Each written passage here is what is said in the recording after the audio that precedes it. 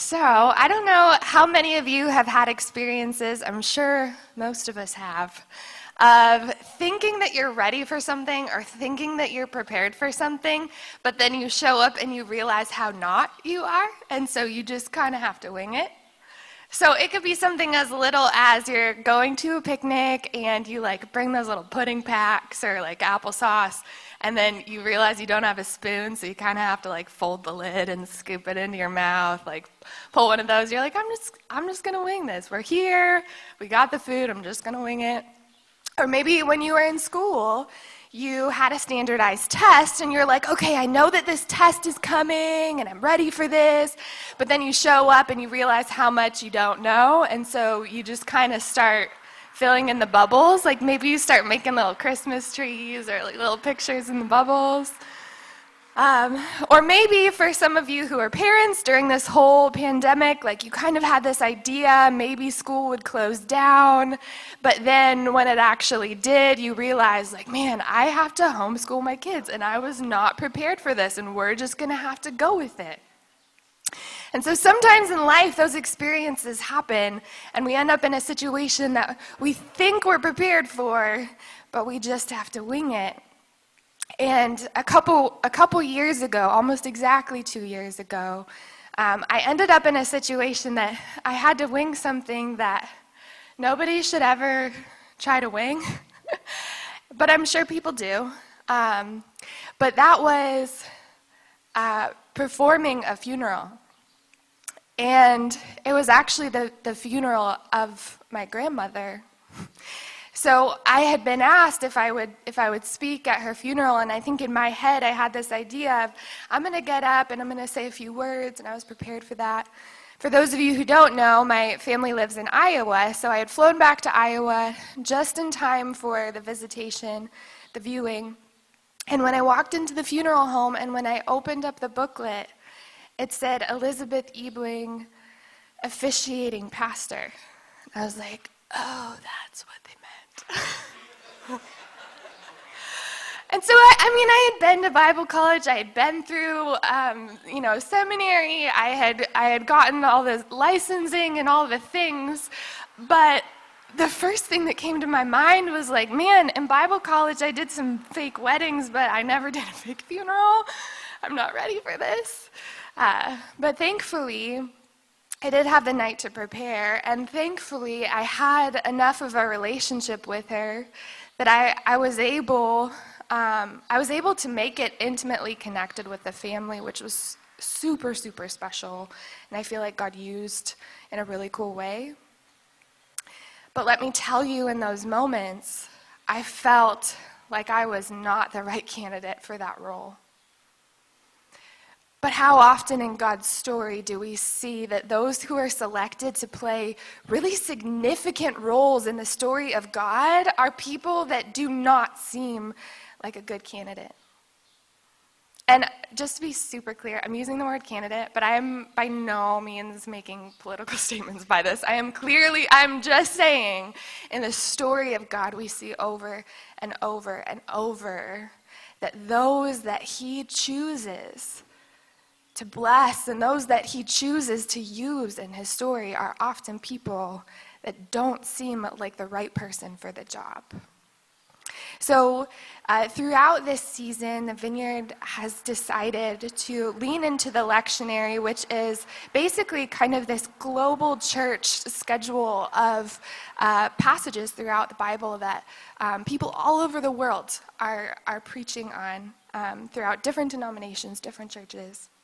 And so today, one of the passages is from Genesis 25 that we're going to read together. And so leading up to that, if you want to, so that will be 25, starting in verse 19. So as you're getting there, leading up to that, Abraham in Genesis 12 had been set aside by God to be a father of many nations, meaning that He was going to choose him to play a really significant role in his story. But what was crazy is that his wife was barren, And so they tried to take matters into their own hands, didn't exactly go the way that it should have, but yet God was still faithful. And Sarah, even in her old age and in her barrenness, had a son, Isaac. And then in this story here in Genesis 25, this is talking about Isaac's children. So in chapter 25, starting in verse 19, it says, "This is the account of the family line of Abraham's son Isaac. Abraham became the father of Isaac, and Isaac was 40 years old when he married Rebekah, daughter of Bethuel the Aramean from Paddan Aram, and sister of Laban the Aramean. Isaac prayed to the Lord on behalf of his wife because she was childless."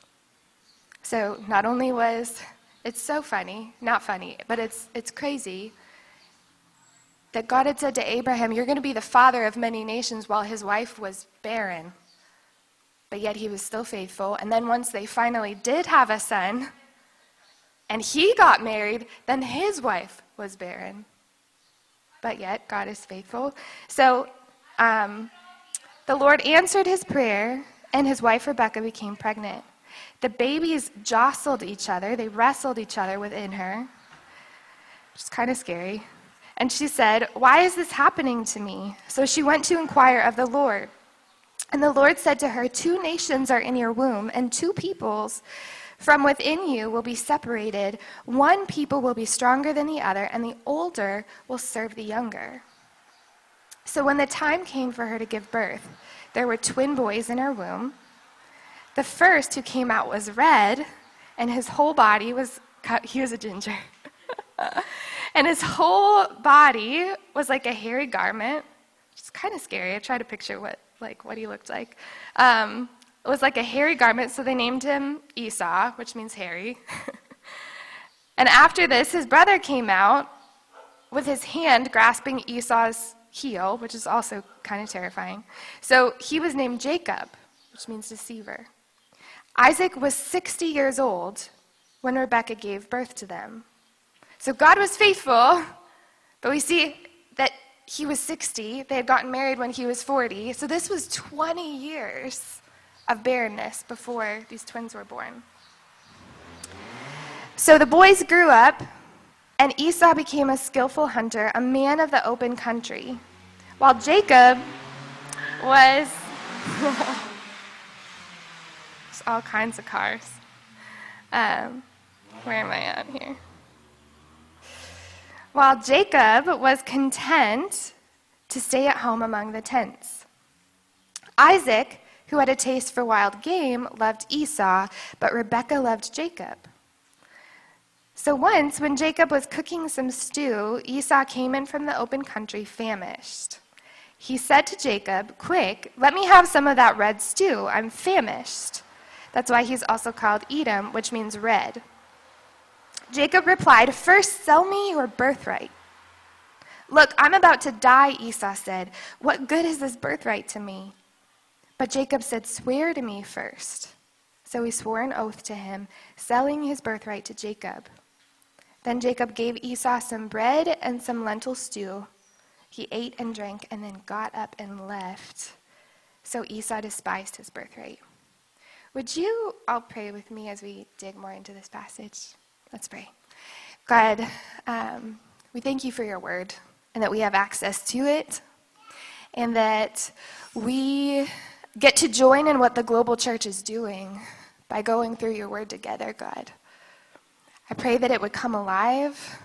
God, I pray that whatever is just of me would be forgotten, God, but that your Holy Spirit would come, would pierce hearts, would speak to me and to everyone who is here in person and to everyone who may be watching now or later online.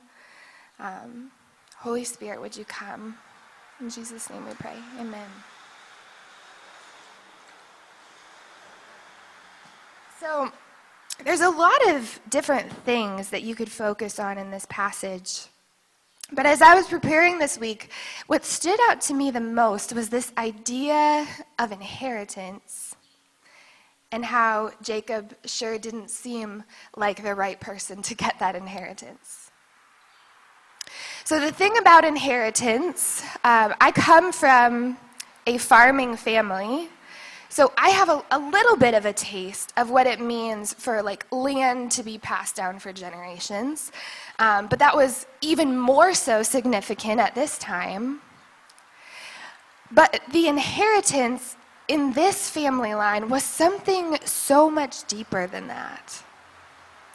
Because if you look back at Jacob's grandfather, Abraham, when he called him apart and he sent him to a land that he was going to give him as an inheritance, like God, just like a father gave his son an inheritance and gave his son a blessing, God gave that to Abraham, calling him his own and blessing him and sending him to this land. But what he said to him is, I am going with you. So it was this promise of this thing that he was going to get, but even more significantly, this inheritance meant that he belonged to God and that God was with him.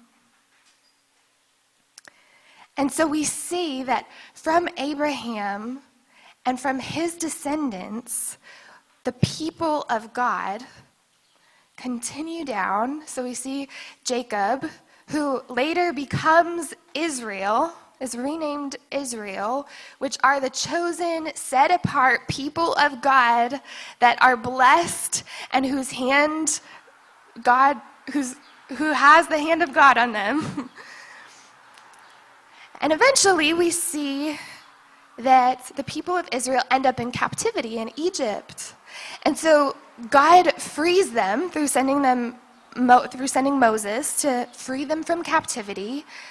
And he's going to give them this promised land as an inheritance. But what's so special is not just the land that they're going to, but the presence of God that stays with them. That as they wander through the wilderness, as they were being led out of Egypt, they had a pillar of cloud which represented the presence of God with them. They had a pillar of fire by night which represented the presence of God with them. They were instructed to build this temple, this dwelling place for the Spirit of God, which set them apart. That was what was so special about this inheritance that these people had, was that the presence of God was with them. And one of the most special things that was told to me when I was leaving seminary was being reminded of what God told the Levites, which was this tribe within the nation of Israel that were set apart to do ministry, to serve God. And all of the other tribes, they had a certain part of land and certain things that they would get as a physical inheritance, but the Levites didn't get any of that.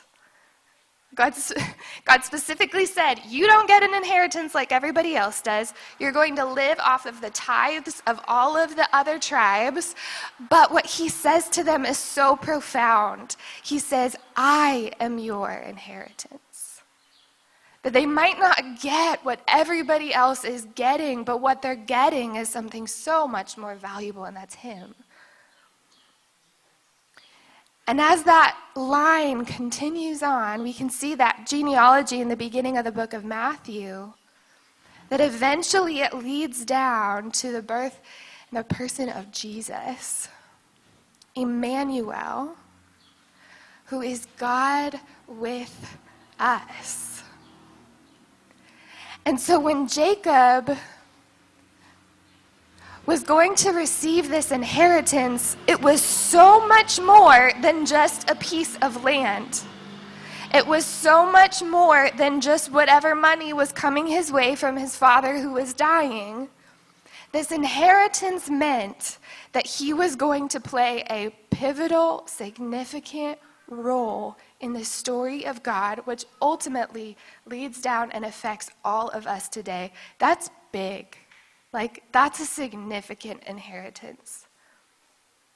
And there's a couple reasons that it doesn't make sense why Jacob would get that inheritance. The first is because he wasn't the firstborn, and that's not the way things worked. Culturally, that made no sense. It was always the firstborn. But we see That God often, though he can move in the midst of culture, that he's not bound by it. And that the people that seem like they're not born into the right circumstances, God has a really big heart for. See, the significant thing about my grandma that I got to do that funeral for was that she actually wasn't by blood my grandmother. A part of my family's story is I was born into a blended family. So my two oldest brothers are actually my half-brothers. And in my mom's first marriage, there was some abuse and addiction and a lot of brokenness. So they ended up getting divorced when my brothers were very young. Yet their biological dad's mother loved my mom and loved them so much that she stuck with them. And so he actually ended up passing away unexpectedly in a house fire when they were quite little. And then my dad came along, met my mom. As they got married, he adopted my two oldest brothers. But even then, this grandmother, their biological grandmother, she so deeply loved them and wanted to be a part of their life that she called my mom her daughter, and she called my dad, who she should have had no connection with whatsoever, she called him her son-in-law. And she wanted to continue to be the grandmother of my brothers. But then when I was born, she wanted to be my grandmother. And she didn't have to be that. Like, she didn't have to love me. She didn't have to choose me. She didn't have to call me her own. It didn't make sense. But there was never a moment that I felt that my relationship with her as her granddaughter was any less or any different than that of my brothers or my cousins who were by blood hers, because she called me her own. And so as I spoke at her funeral, I got to speak on this unconditional love that I had experienced to her and how that is a reflection of the character of God. That and we get that we live in a world where what you're born into dictates a whole lot about what happens in your life. And you name it, whether it's gender or ethnicity or socioeconomic status, whatever, it dictates a whole lot about your life. But what it does not dictate is whether or not you are worthy of the love and the inheritance and the favor and a significant role in the story of God.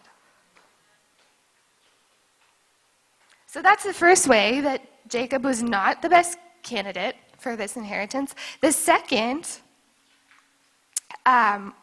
was that his character certainly didn't qualify him as a good candidate. Because even though God said when Jacob was still in the womb that he was going to get this inheritance, I'm quite certain that the way he would have wanted it to happen I'm pretty sure that he didn't want Jacob to deceive and lie, because later on, not only did he trick Esau in this moment and play on his weakness and his hunger, but later him and his mother scheme against their father to deceive him to get the blessing instead of Esau. So I'm pretty confident that that's not what God wanted him to do. Because that's not in the character of God. Deception is never in the character of God. But the thing about God's promises and the thing about God's inheritance that he gives us is that it's a whole lot more about his character than it is about ours. That his character, that Jacob's character, did not disqualify him from getting what God had promised. And that's hard to grapple. That's hard to wrestle with. Recently, I was just reading in a book that was reminding me of when Jesus was baptized and the Holy Spirit descended on him, and God spoke and said, "This is my Son with whom I'm well pleased." At that point in Jesus' life, so first of all, Jesus never sinned. There was never anything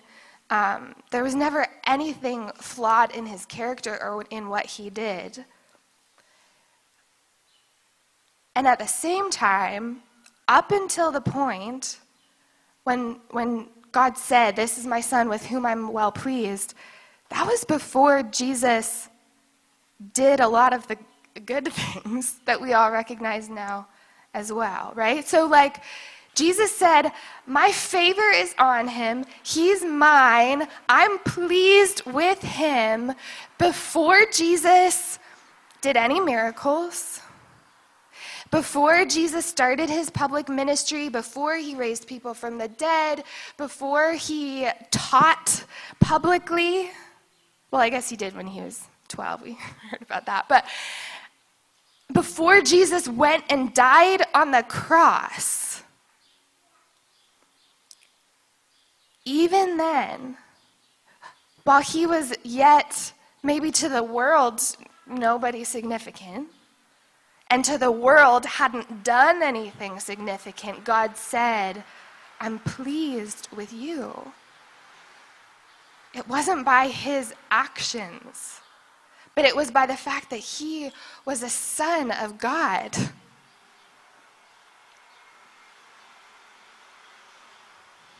And so I think many of us, we can fall in this camp of thinking that either I haven't done enough good things in order to earn a significant part of God's story, in order to earn this inheritance from God, or we think that I've done too many bad things.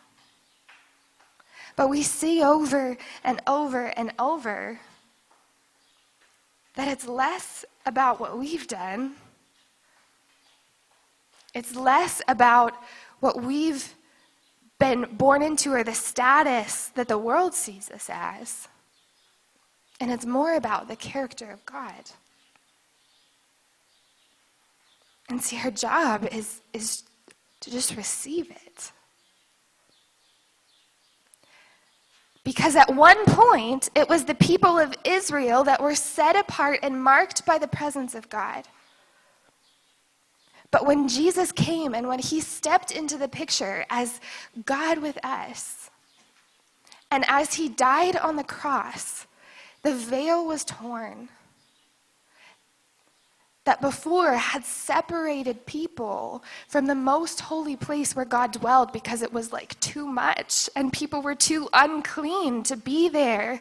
But by the sacrifice of Jesus that made us clean enough, that veil was torn so that we had equal access to God. And as Jesus rose again and as he ascended into heaven, he promised to his people the Holy Spirit, who would come and dwell in us just as the Spirit of God and the presence of God dwelt in the temple for so many generations. And in Ephesians, the beginning of Ephesians, Paul writes that the Holy Spirit is like a deposit for our inheritance.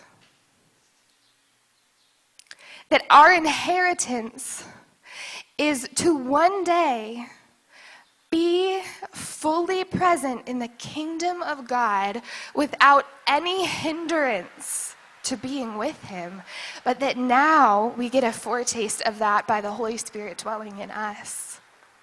That even now we have access to him. That is our inheritance. And we can all look at Esau and think, dude, what are you thinking? I get that you're hungry, but come on. It's soup, But in his desperation in the moment, I don't know that I blame him. And how many times have we done that?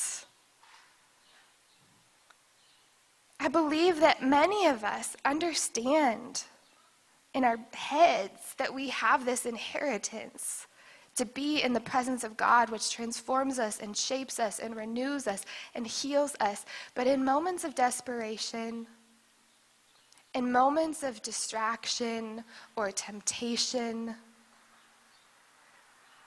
we trade that for something so much more temporary that we think is going to ease whatever it is that's going on inside of us. Because we lose sight. Just like when the Israelites were wandering around in the wilderness, they knew that they were going towards the promised land. They knew that they were going towards this inheritance, and they knew that the presence of God was with them, but yet there was still moments when they're like, can we just go back to Egypt? Because at least we knew what to expect there. At least we knew what the food tasted like. It seems like there's a little more variety there. Like, how often do we do that? But guess what, friends? No matter how many times we've traded that, like, it's not too late. That the presence of God, this inheritance of God, is so available to us. And sometimes it's hard to enter into that. Sometimes it's hard to enter into moments of just sitting and being with him. And we've talked about that throughout the past couple months in this series of emotional health. Sometimes it's easier to just turn to things that are going to cover up the problem or distract us from whatever it is that we're facing. And sometimes stepping into this inheritance, and we see all throughout Scripture that sometimes being a part of God's story is painful. And so sometimes accepting what it is that God has for us, that can be overwhelming, that can be scary, that can be painful, because it means that we're probably going to have to face a lot of brokenness in ourselves. But friends, that inheritance is worth it. It's so much more valuable than that cup of soup. My grandmother, for years before she passed away, was preparing what she was going to pass on. And none of us knew. So she had a lot of health problems. She had survived 3 different types of cancer. She had tons going on. And so for many years, she never knew how long she had. And she was slowly setting aside stuff for people in her life.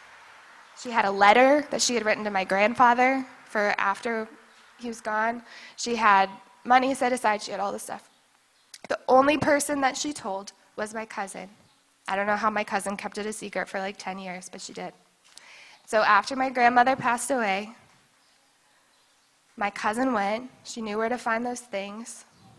She took them, she wrapped them up, and she delivered them to us as Christmas gifts the year after my grandmother passed away, with the very clear message that this was set aside for you.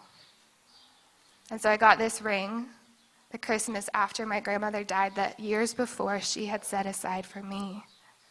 Again, she didn't have to. I wasn't by blood hers, but she did. And I think about the beauty of that. That my cousin, she received what was hers. She received what had been set aside for her. But she also was this messenger delivering to me, this is what is for you. This is what was being set aside for you. And we get to do that. We get to be that. We get to not only receive this incredible presence of God, an inheritance of God, but we get to be conduits of that. That we get to go to people and say, this is what the Lord has done in me. And here's what the Lord is offering you.